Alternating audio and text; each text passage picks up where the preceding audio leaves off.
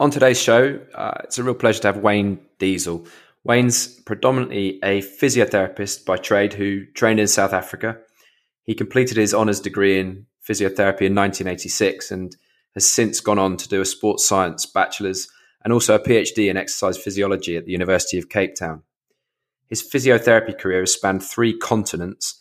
He's worked in every sport that South Africa had to offer, including working with the Springbok rugby team. Before the changes in South Africa meant that he was able to eventually move abroad and work in the UK, where he became the head of medical services at Gloucester Rugby Club.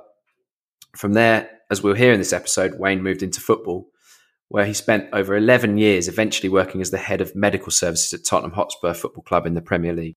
From there, he became the sports performance director at the Miami Dolphins in the NFL and finished off his 7-year experience in the US as director of player care in the NBA at the San Antonio Spurs. On today's podcast with Wayne, we discuss sports physiotherapy, drawing on his vast experience around where the profession has come from and where it is now. And we also talk about some of the challenges of working as a sports physiotherapist in elite sport, and some real wisdom from Wayne around how you can go about preparing yourself in the best way to make a success of your sports physiotherapy career. If anything, it's just great to listen to Wayne and to benefit from his wisdom and experience, and I thoroughly enjoyed this conversation. This episode has been sponsored by Vol Performance, makers of ForceDecks, the world's fastest, easiest and most powerful dual force plate system. ForceDecks can help you to analyse neuromuscular strength, performance and imbalances in your athletes. With an incredibly simple setup and intuitive software, ForceDecks automatically detects over 15 common force plate tests and analyses them with a single click, helping you to collect quick and accurate insights on your athletes. To learn more, head over to our sponsor, volperformance.com. Okay, welcome to another episode of the Informed Performance Podcast. My name is Ben Ashworth, and it's a real pleasure to have Wayne Diesel on the show today. Welcome, Wayne. Yeah, it's great to be here, Ben. Thank you. And it's been so many years since we last spoke. And I'm glad to see how well you're doing and keep up the good work. Thanks, mate. Just for the benefit of the listeners, can you, and by the way, we spoke about this before, we could probably have episode 1, episode 2 to talk about your background, Wayne, But can you give the listeners a bit of a sort of journey in terms of your background to bring us up to the present day? Yeah, I certainly can. It's been a fun journey. And as I've said to other people in the past, there's a famous book by Nelson Mandela called The Long Walk to Freedom. I'm going to write a book, The Long Walk to Retirement. It's been a similar journey. And really, it all started in South Africa where I was born. Initially, I wasn't interested in physiotherapy. I wanted to become a dentist. I then had to do military service. I found that then working in the medical corps, looking at what dentists do, I said, there's no ways I'm going to be looking in someone's mouth for the rest of my life, and I decided that wasn't good. So I actually ended up studying computer science as a degree at the university in Johannesburg at Witwatersrand. And after 2 years, I said, no, I can't be sat at a desk all the time working on the computers and that. So my dad actually introduced me to a physiotherapy friend of his. And I went to have a look and said, I really like what I'm doing here. That sounds good. I've always had that interest in anatomy and biology and healing and such. So I then signed up and I started my second year of physiotherapy. And towards the end of my time, 4 years degree, I was playing football for the university, then representing my university. And before, literally a week before one of the tournaments, I had a motorbike accident and unfortunately wasn't able to play in that tournament. But they did ask me to become the physio, even though I wasn't qualified for the team during that event. I think they just wanted me there to be around the players and things in that day. So I obviously agreed, and I absolutely loved it, Ben. So what was a tragedy of having a bike accident, having a fractured thoracic spine, wedge compression fracture, all of those things, maybe never playing sport again, doing everything else, to then suddenly discovering something that I truly loved. And the rest, then I decided, and I sort of focused on that, and I said, look, I'm going to go into sport. And again, fortunately, I was at a time in South African history where there was change for the better. Apartheid was being dismantled and things, and that there was we were looking at international sport. So there was then suddenly this need to have physios working in sport, and because they hadn't really done it, there weren't that many. So and again, very fortunate for me, it was a male-dominated sort of requirement then as a male physio in working the rugby and hockey field. So they asked me to come there because there was only two of us. So, and I think the other person didn't want to do it. So they really had no choice but to choose me. And I was fortunate in that capacity. So I then started getting interested in sport, and I started working for women's gymnastics. I then went to men's field hockey. I worked in cricket, all in South Africa. I got invited to the All Africa Games, where I worked for Bafana, the South African men's team, and we lost to Egypt in the final in that year. I went to the Olympics. I went to All Africa Games. I went to the Commonwealth Games. And then rugby approached me, and they asked me if I wanted to work with the Springbok rugby team. So obviously, I went into that, and I think that has had such a big influence on my life and my career, particularly the fact that I worked in so many diverse sports without really understanding or ever having played some of those sports. I challenged myself and I put myself into those environments, and I found that I actually enjoyed it. And likewise, because I stayed away from trying to be too specific about the sport and saying, okay, this is what you need to do as a rugby player or as a gymnast or whatever, I focused on what I knew, and I focused on the helping and trying to recover them from injury. So there wasn't a threat to the coaches, or I wasn't trying to influence players or trying to make decisions on who should play and who shouldn't play. And it went down really well. So, that I think was a big reason for why I think chose this diversity side of it. And I really enjoyed challenging myself in different sporting worlds. Then towards the end of the Springbok thing, as I mentioned, I'd done just about every sport in South Africa at the time, at the elite level, at the national level. I got approached by Gloucester Rugby in the UK, and I decided, we go again. Now I've done my South African pool of sports that are available. I'd love to go and challenge myself in the UK, where I was unknown at that stage. I didn't have anyone that could vouch for me really, and in South Africa, I was well known because I've done all the major sports, but I felt that I needed to go out and push myself and to see what else was out there. I was desperate to learn, and I've always believed that the day you stop learning is the day you stop knowing what's going on. This day you stop working. So it's been a big driving factor for me, is to go out and learn and experience these things. And Gloucester Rugby was again a phenomenal experience for me, where we had a fantastic season in 2001, 2002. And I know there's a mutual friend of ours, Nick Allen, that worked with me. And that's right. We had such a great season. We won the Power Gen Cup. We won the league that year, although they decided that year to do the playoff system. And then we lost to Wasps at the end of it. I know you're a Wasps man, so I've never forgotten that. That was the year I started at Wasps as well. You should have told me that before the podcast. No, but in fairness, you guys fully deserved that. We went there. We had a bit of this, already. We've won it. We ended the league 10 points ahead of everyone else. We don't even need to practice and things and that there. And you guys actually, really brought us back down to ground. And congratulations to you guys there, Ben. It was thoroughly deserved. So, unfortunately, or fortunately, again, by the end of that year, the owner, Tom Walkinshaw, was having financial difficulties and things in that there. So he'd come to me and said, listen, Wayne, we need to cut back. We don't have the financial support anymore. I need you to cut back on your department and do things in that. And Ben, in honesty, there are people there that I valued and that had been fantastic for me, that had been working there for years. And there was no ways that I felt I could, having only been there for a year, start telling people that they needed to leave. So I said, I can't, and I need to leave. And fortunately, I was then offered a position with Charlton Athletic Football Club.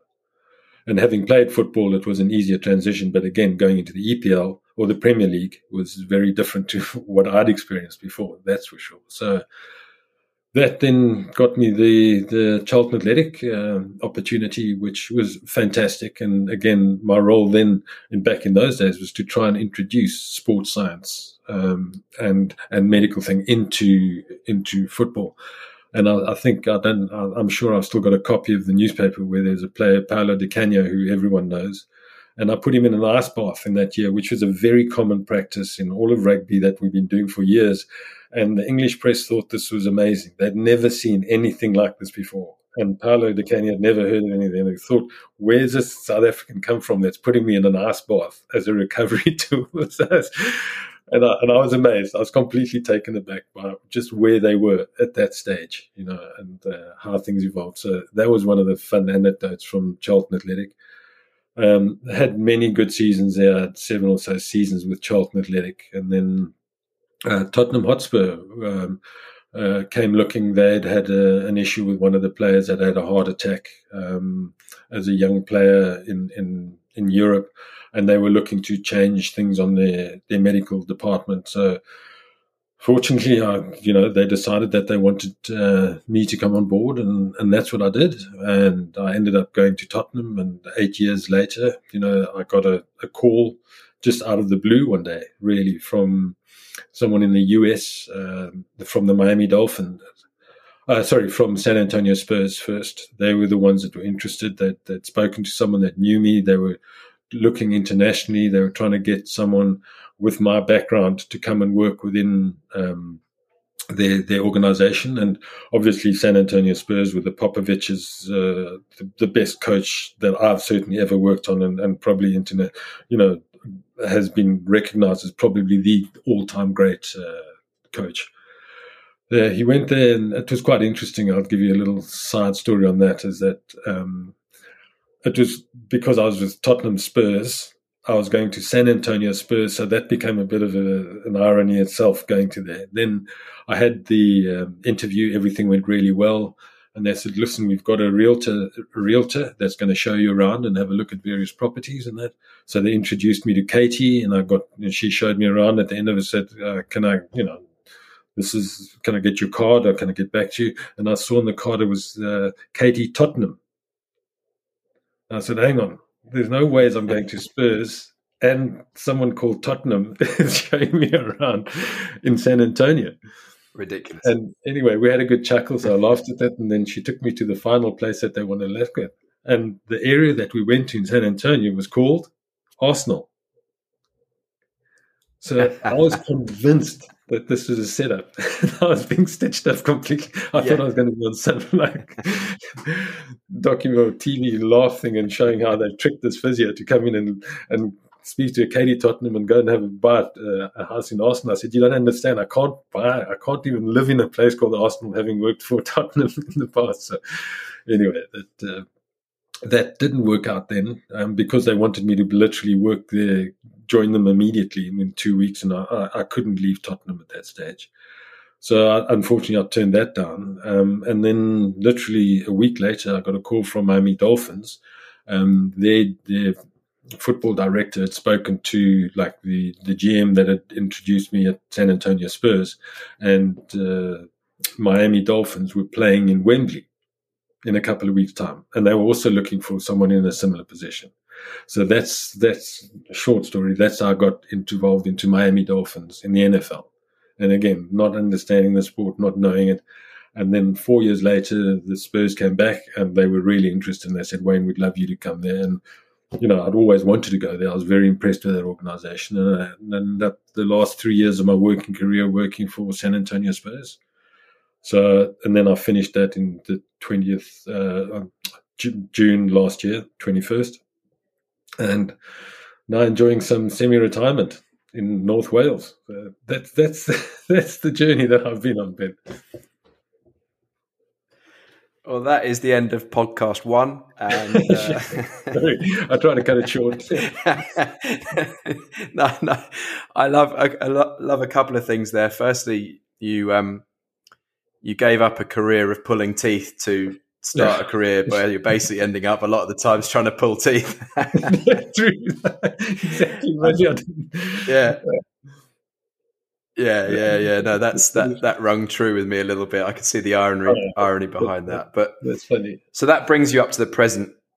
Yeah, that brings you up to the present day. And as you say, semi-retirement now, and this long walk to retirement that you're on. Yeah.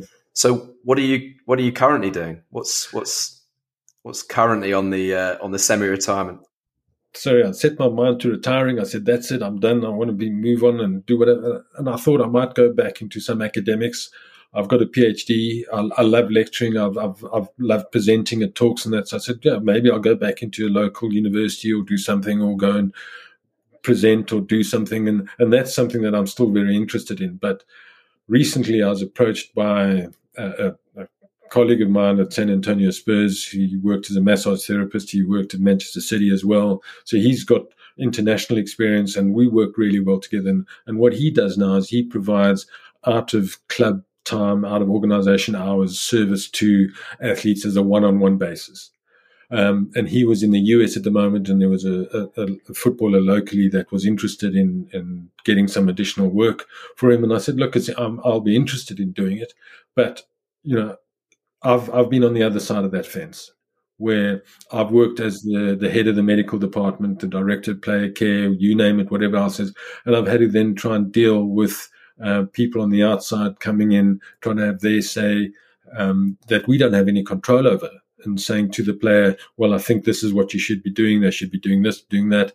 And really, I said, if I was to go into that, then it would be more of a case that I'd need it to be very transparent. I'd want to work very, very closely with the medical department so that I can share information. They can share information with me. We can discuss what it is that I'd like to do with them, or they'd like to do with them, so that we can just provide that extra service, so the player doesn't feel that he's getting conflicting advice. And I'm sure in your position as well, you've come across that, and it is difficult. But I think the upside of it, and certainly my experience, is that if it's handled correctly, then it can be a huge, huge plus for you, where the player's happy, he's satisfied, he's getting his treatment, you're aware of what he's getting, and maybe they do bring something to the party. Maybe they bring something that is unique that you haven't considered, and that is of benefit. So again, it's part of that learning for me, where, I'm always desperate to learn. I'm willing to learn of others and say, okay, well, show me what it is that you're doing. How do you get this player to, respond as well as he has done, or she? Yeah, it is interesting. I spoke recently to Phil Jacobson about just exactly that, and from the inside looking out, it's really important around that communication and linking them and connecting them. But the flavour of his thought process was around doing everything possible for player care and making them feel looked after and well looked after. And I think from my own personal experience, especially the way the game's going and professional sports going, players are time poor. They don't want to be at the club all day, but they still want to do some work. So as long as you've got a solid provider who you can trust, they're going to do it anyway. So it's better to try and connect with them and bring it in house, as much as possible.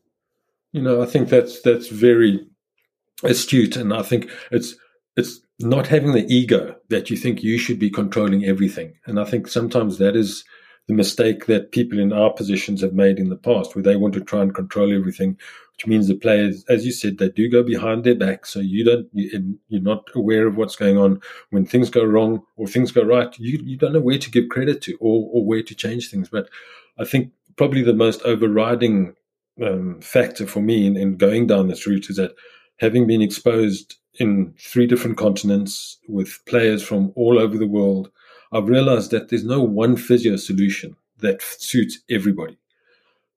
Culturally, a lot of them are different. Their expectations of what physios can do differs hugely. And for you to go in there with one formula to fix something, you're going to get it wrong. Because if the player doesn't believe in what you're doing, you're in trouble from the beginning, and they're doubting what you're doing. So the fact that we have to accept that there are different ways of doing things, and it just varies on the individual, on how their body responds, on what their beliefs are. We have to accept that, and we have to be able to mold ourselves to that. And that is what's influenced a lot of my decisions, is that learning that and saying, okay, well, let me go and see what these guys are doing. Let me learn from them and see if they can teach me something that I can add. So the next time we're doing a pre-game warm-up where the guy's got 5 minutes to go, and he said, yeah, the guy always does this, and he pushes and he makes me breathe and he does this, I know exactly what they're doing. So the player trusts it. And the minute I do that, they feel better. And I'm not to say that there's science to prove that or disprove it. I'm not saying that. It's just a case that he feels comfortable, that he's got what he absolutely believes into. You know, I've worked with traditional healers. I've worked with witch doctors, in a sense, in South African sport. And I've seen the power that does, Ben. It's phenomenal of how powerful that mental side of it can be. And we have to, as physios, accept that you cannot kick it away. Yeah, 100%. The openness around it, but the engagement as well. I remember an afternoon where I engaged with a chiropractor who was doing some extra work for some of the players at the Premier League club, and I turned up there. I was invited to turn up, and I wanted to go and meet the guy to see what he was doing, because the player was raving about this treatment that he was getting, and I wanted to see, well, how can I learn? And then in walked a second player and a third player and a fourth player. And there were about probably 5 or 6 players basically paying this chiropractor's plane ticket to come from the US, spend a couple of days and do some work. Now, as a manual therapist, he was fantastic. Like, I watched his hands, his skills were phenomenal. But what he didn't have was context around the injury or the injury history or the current status, or perhaps the time in the week, or the periodization, or whatever was going on around it. And he wasn't asking those questions. I was giving him that information to help him, actually. And it changed what he did. It changed what he did. So the worry is, if you don't have that communication and you're an external practitioner and you're not asking those questions, you're missing out on things that actually could be dangerous and contradictory to something that's going to help them perform at the end of the day, you know, just for the sake of an Instagram video or a bit of marketing, you know. Absolutely, Ben. And the fact that as a consultant, without the backing and the consent from the player, you don't always know that what's actually going on there. You're relying on the player's feedback. Oh, I had a scan. This is what's wrong. This is what's my knee, my back, my shoulder, my hip, whatever else is, you don't fully know all of that's going on. So unless you do, it's very difficult. And not to say, you know, I'm away sort of from the direct treatment side of it, but a lot of it is recovery work is what I really like doing with them, is that extra massaging, stretching techniques, releases and things that I can do, rather than the treatments per se, where I think if they have an injury, then they should be looked after by their medical staff, and they can do that. This is an added support structure, but still understanding what the pathology is behind the issues that they're having is very helpful. And if you don't have that communication with the medical staff of that team, there's no ways you're going to know that. So I would be uncomfortable seeing someone without knowing any of that information. Yeah, absolutely. So some good lessons for people who are asked into that situation. And, you know, it's always good to ask and be open, I think. And it's some really good lessons for people out there who are listening to this podcast. Wayne, you've been across 3 continents, and you've spanned some time now as a physiotherapist, or some of your other roles working across different sports. I'm very interested to see, given that vast experience, what your opinion of physiotherapy is at the moment, and kind of where it is with relationship to sports physiotherapy. What's your take on where we're at the moment? Okay, I think where we're at, I'll take you back to where we came from to understand that. So again, I began 30 years ago now, when sports physiotherapy was just becoming a thing where it was necessary to have a physiotherapist involved. And again, maybe that was fortunate for me, because again, in the organizations that I worked in, we didn't have the sports scientists. We didn't have strength and conditioning. We didn't have nutritionists. We didn't have psychologists. We didn't have chiropractors, osteopaths, Pilates instructors. We didn't have this amazing team that is now around it. So I had to fill in the role of many of those roles. And I think that's, again, where I would look at things and say, okay, well, that's what I need to do better. I need to understand those things. And I think that has allowed me to help coordinate activities within those professions, because I had to do all of those things on my own, and I understand the value of them rather than just thinking physiotherapy. So physiotherapy has expanded way beyond Just the fact that you're treating the injuries and that. You need to understand exercise physiology. You need to understand nutrition. Not that you need to be an expert in it, but the fact that you understand its role and how it can play, and that there are people out there that can give, much better opinions and how valuable it can be. That is what it is. And that's what, as you know, working with an interdisciplinary team, you need to facilitate their actions. It's not that I need to tell them how to do their job or try and be better than what they are. I need to find people that are way better at acupuncture or Pilates or nutrition or sports science than what I ever was or ever will be, and get them to work together instead of the silo situations that was so prevalent among sports. So I think physiotherapy has that unifying approach, and I think that's why people in our role have often become head of departments into that side, because you can see the strength side of it. You can get a feeling of it. You can get the medical side. And many teams that don't always have doctors, but then doctors are just, they are also, again, can be quite channeled into their professions and their specialities. We're the ones that have to go between everything else and make sure that everything is connected. Because without that connection, you don't get as an efficient as a performance department or player care system as what you should be getting. So I certainly see that as physiotherapy. I definitely agree. The other aspects to that is that it certainly evolved in terms of the techniques that are available to us, a lot more hands-on on tissue work. I was never, in fairness, a huge electrotherapy-driven sports. All of my clients, my patients, my players, has preferred the hands-on approach, and with that. But again, there is a role. I've recently worked with shockwave therapy, which I found fantastic results. I've done a lot of that and trying to introduce some of those techniques. But, I'm one of those that has to be convinced of that first. It's not that I'll automatically go to a lot of these machines ahead of the manual work. The players want to be touched. I've always preferred that. And it's stood me well. But there's a lot of other players that have a history of a background of having treatment with electrotherapy, and that's what works for them. So you can't shut it out. You have to be able to embrace it. You have to be able to bring it on board and let that player work with it if that's what they feel is going to help them. Yep, I think so. It's a sort of vast landscape that you come into as a physio going into the world of sport right now. And it's interesting the way you came at it there around actually having to take on those roles as other practitioners, almost nutrition, support, understanding a little bit about these things.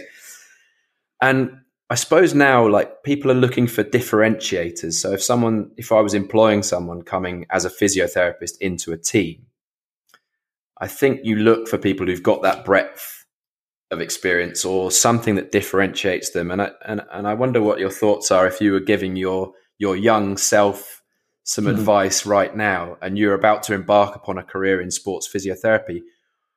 What would you say to your young self to give you the best chance of having the biggest impact in that world?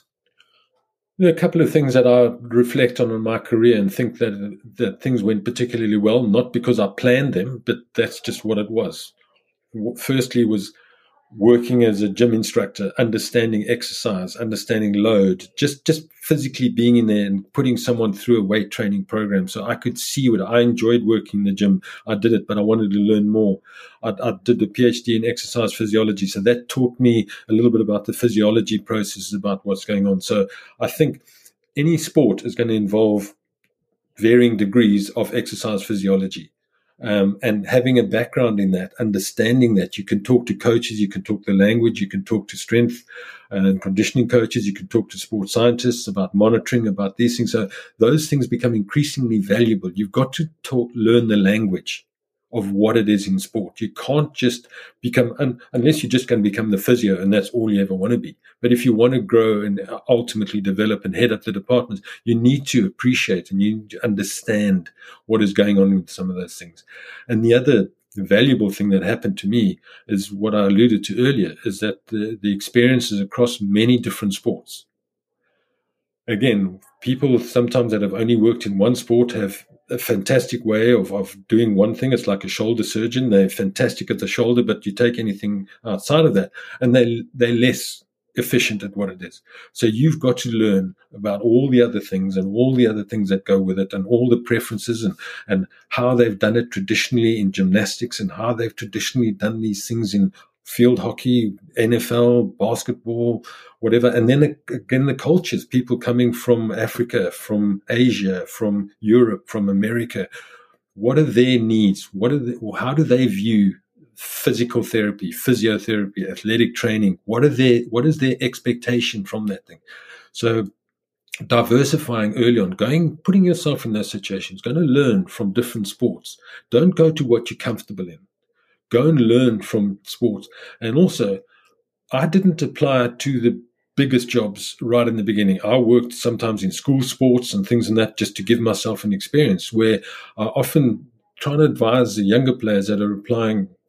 They're just freshly out of university and they want to come and work for Tottenham or San Antonio Spurs or Miami Dolphins. I say, go to the school level, learn that, because you can't make those mistakes that I made, that I'm sure you've made, Ben, at an elite level.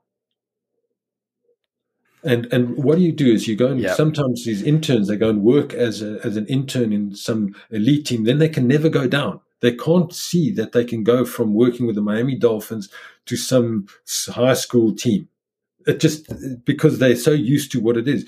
I was fortunate to build it up over, lesser sports that were they weren't even professional. They were elite, but these players never got paid. The gymnasts didn't get paid. The Olympic sports, basically, they were just there. They were pure sportsmen. And, I didn't get paid to do that. I did it because I loved the sport, but it taught me so many things that were valuable. And as a young me, I'd encourage myself to do that, to learn a little bit more, to become maybe more open to some of the diagnostic things that are now available, like ultrasounds and things, which I've done later on in life, but certainly understanding that. But it's difficult.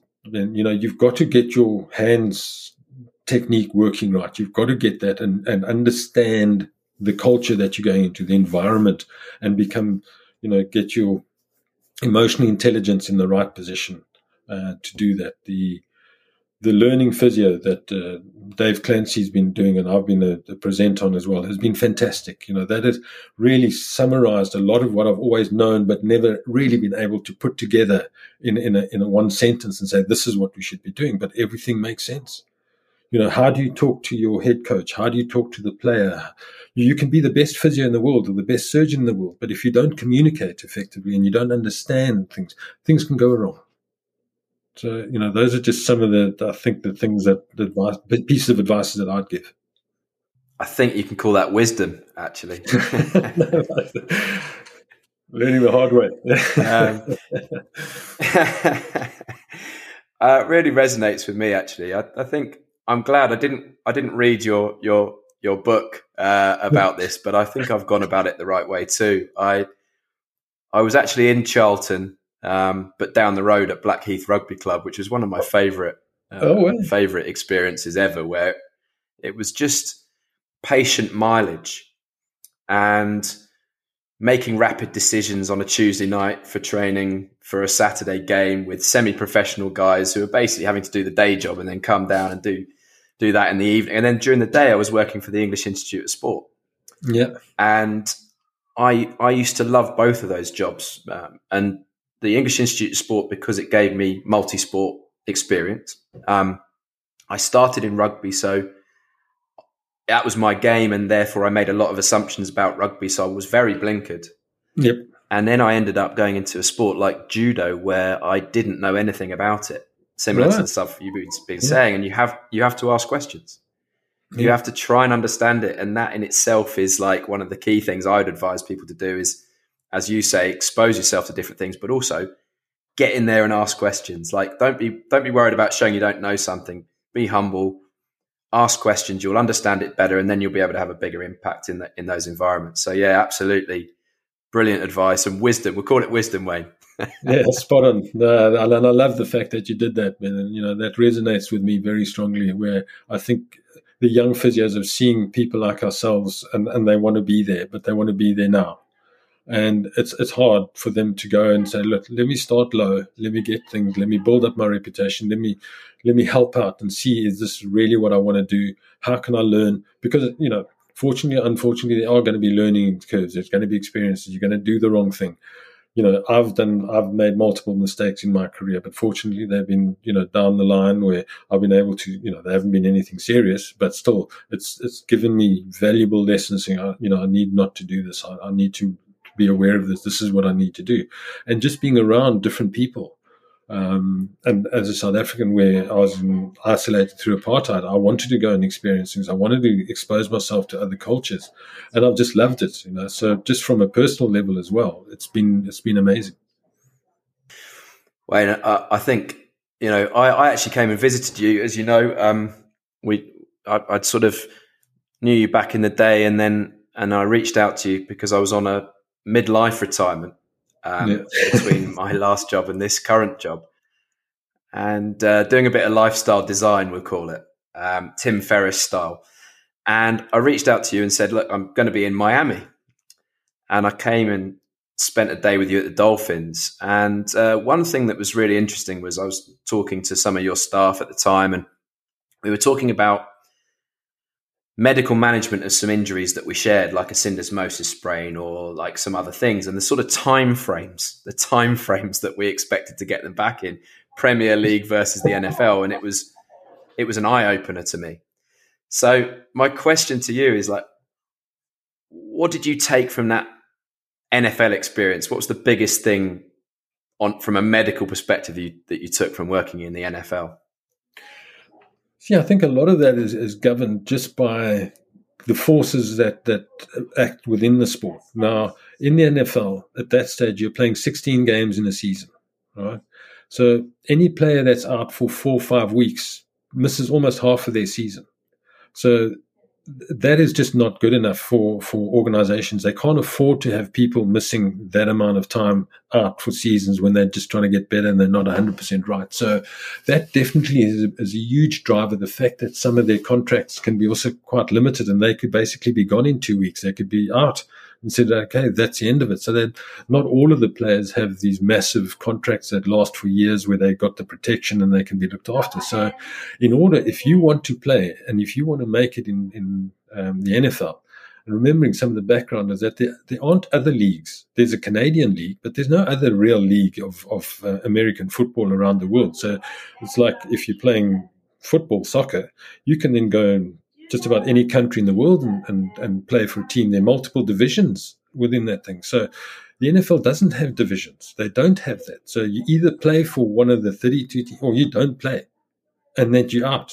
And that could be the end of your career. So if you have an injury, you've got to look at it. And these guys, what they're prepared to put through is extraordinary for me. And it certainly opened my eyes to a lot of what can be done. And the worry side of it is that they could be doing damage, but they are prepared to risk that in order so that they can still be available on the weekend.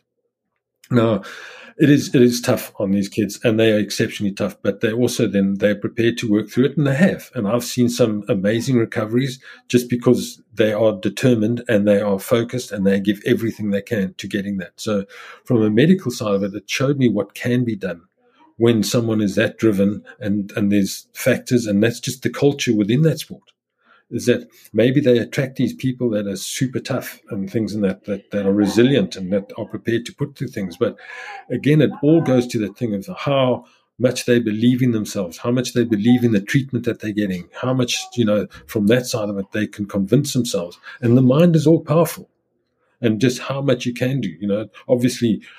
It was more my job within the NFL is to prevent them from doing too much damage rather than trying to kick them and get them out there.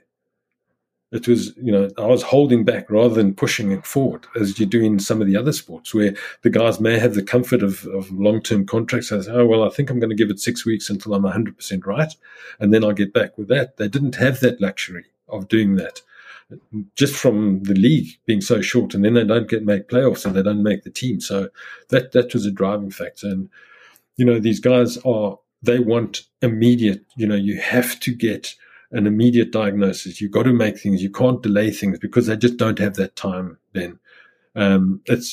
We had fantastic medical support doctors there all the time, scanning facilities open 24/7, whatever it is, because they needed answers and they needed them really, really quickly. Other more numerous anecdotes from my days. I think my first game there with the Dolphins, when I went to meet up with them, is that I saw about 6 players lying on the table getting an IV. And because of what, I said, what is going on here? You can't be giving players IV. This is insane. Oh, no, that's all right. In the doping situation, you're quite entitled to give them. They don't give them fluid replacements and things like that. So it was pretty amazing. It was just some of the things that you do see and you witness along with that. But remarkable individuals, very determined, and, really showed me just what is capable. So, when players come and ask me, my advice is, do you think I need to retire now? I'll speak to them. I'll be honest. I say, what is it that drives you? Do you need to go on? What is it? How determined are you to continue with that? And I'm sure in your experience, you've seen players with horrendous lesions or defects and things that can play, where others that have far lesser lesions just don't fancy it. They just weren't prepared to put themselves through it. So you can't judge just by an MRI scan of whether someone can play or not. You have to have that discussion with them, try and give them the right advice, but try not to be too negative in a sense, and avoid the things, you're going to, is it painful, trying to put things in their mind. You just have to be quite open with them and see where they are and get the best advice that you can for them. Yeah, I get that. I think the constraints of the environment direct the behavior around how you manage those injuries. Definitely, looking to cut corners. I understand it. I think I go full circle on this all the time. Is like, can we speed things up? Can we speed up healing, or not really? We're sort of not really speeding up healing so much as making sure we don't have any negative consequences of pushing harder. That's really the key thing, And managing someone in any environment where the stakes are that high, of course, you're trying to do your best to get them back on the pitch as soon as possible. It's great when you've got players pushing. It's harder probably when you've got senior management teams pushing from above. Yes. But balancing that out,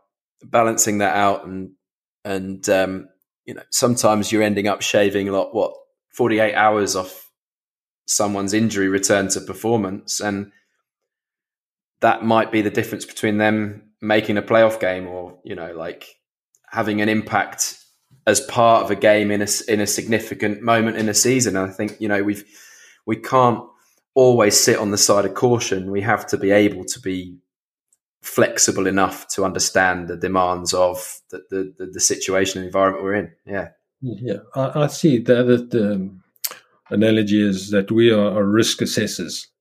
So we look at risk.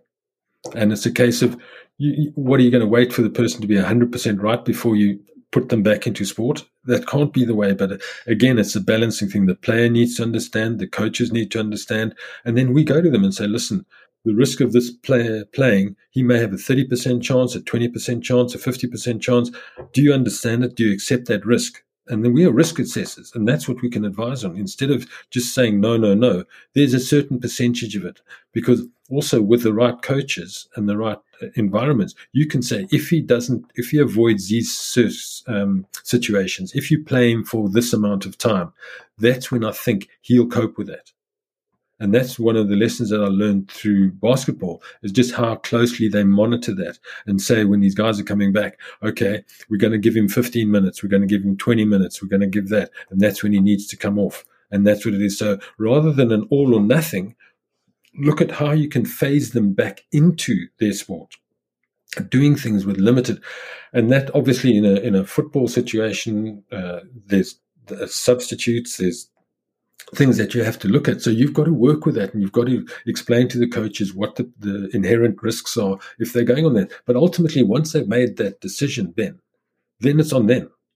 And we can't hold ourselves accountable, but we're only accountable if you haven't explained that risk and you haven't gone through it in a detailed sense.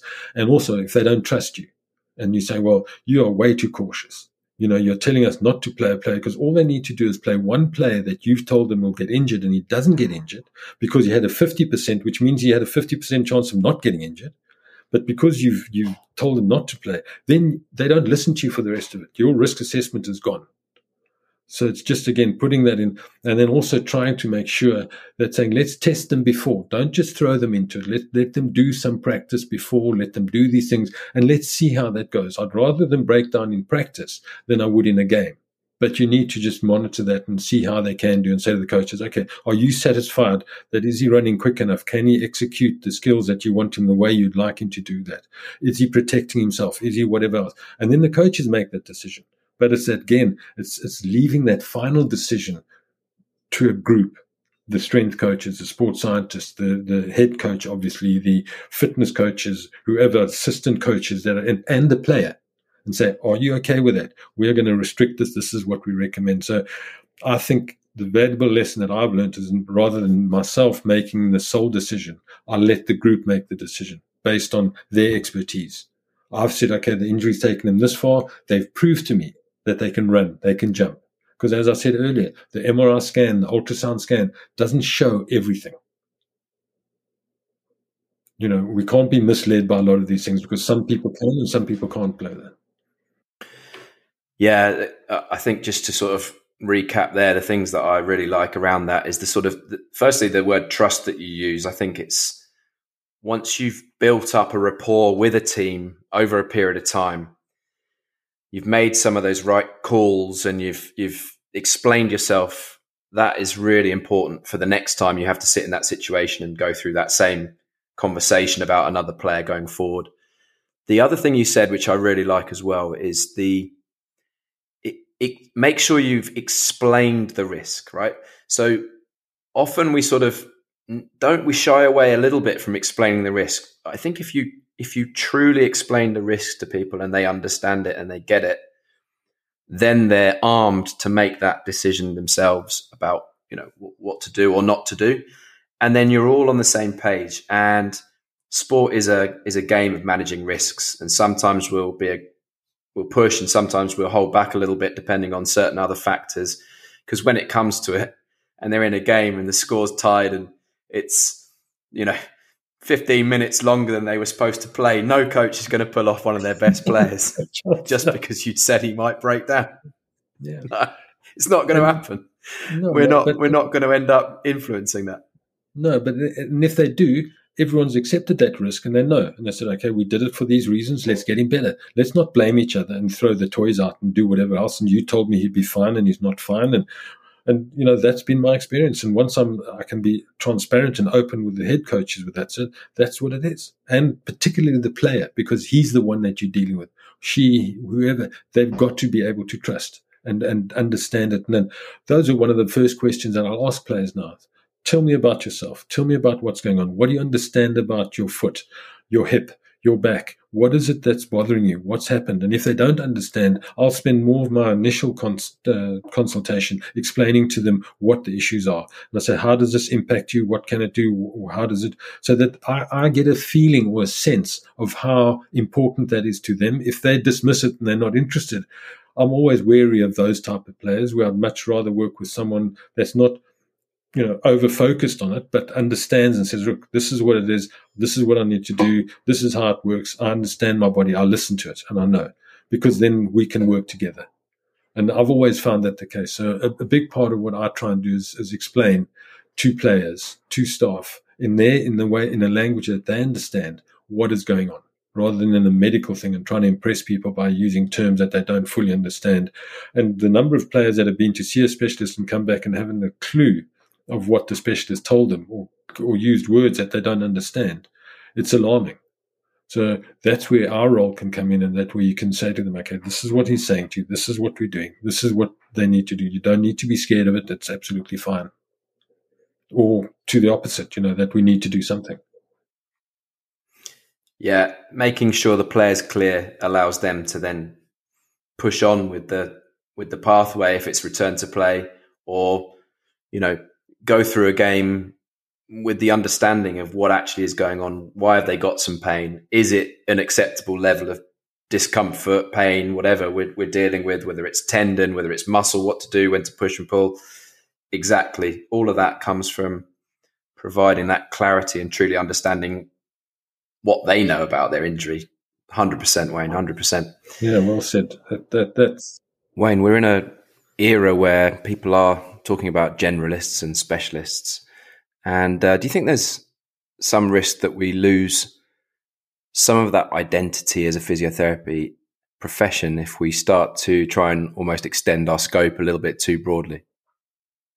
Yeah, it's really just the physio thing. And I think is that again is that we've got to be careful not to become a jack of all trades and a master of none. We have to respect that there are other professionals like nutrition, strength and conditioning. I think we need to have an understanding of it. We're not always going to be the top acupuncturist in the world. We can't all be chiropractors. We can't all be osteopaths. We can't be all of these things. It's important to develop some of these skills and find out what it is, the area that you're comfortable with it. Is it diagnostic ultrasound? Is it using some of those tools in that? Because there's so many things that you can specialize in. And if you chase all of them, you'll become, efficient at very little in a lot of those things. So at some stage, you've got to accept that there are others and respect that there are other areas of expertise, but also start focusing on those things and say, right, I want to really get my manual techniques right. I want to know that if I can become an active release therapist, this is the best that I can do. If I want to become more manipulative therapist, this is what I'm going to be doing. This is how I'm going to. So develop those skills and make sure that you can offer a very high level of a certain skill, but then also embrace a lot of the other techniques, whether it's cupping, massage, acupuncture, electrotherapy. There are so many different techniques available to us that you have to have some understanding, but you cannot, and we cannot know. There's no single person that can be an expert in all of them. There's just so much to know. Wayne, thanks so much for your time, mate. It's been an absolute pleasure to talk to you. I could talk to you all day, actually. So it's been really great to have you on and to benefit from your vast experience, and we'll call it wisdom. And I wish you success in your semi-retirement on this long walk to retirement that you're on. Thanks so much for coming on the show today.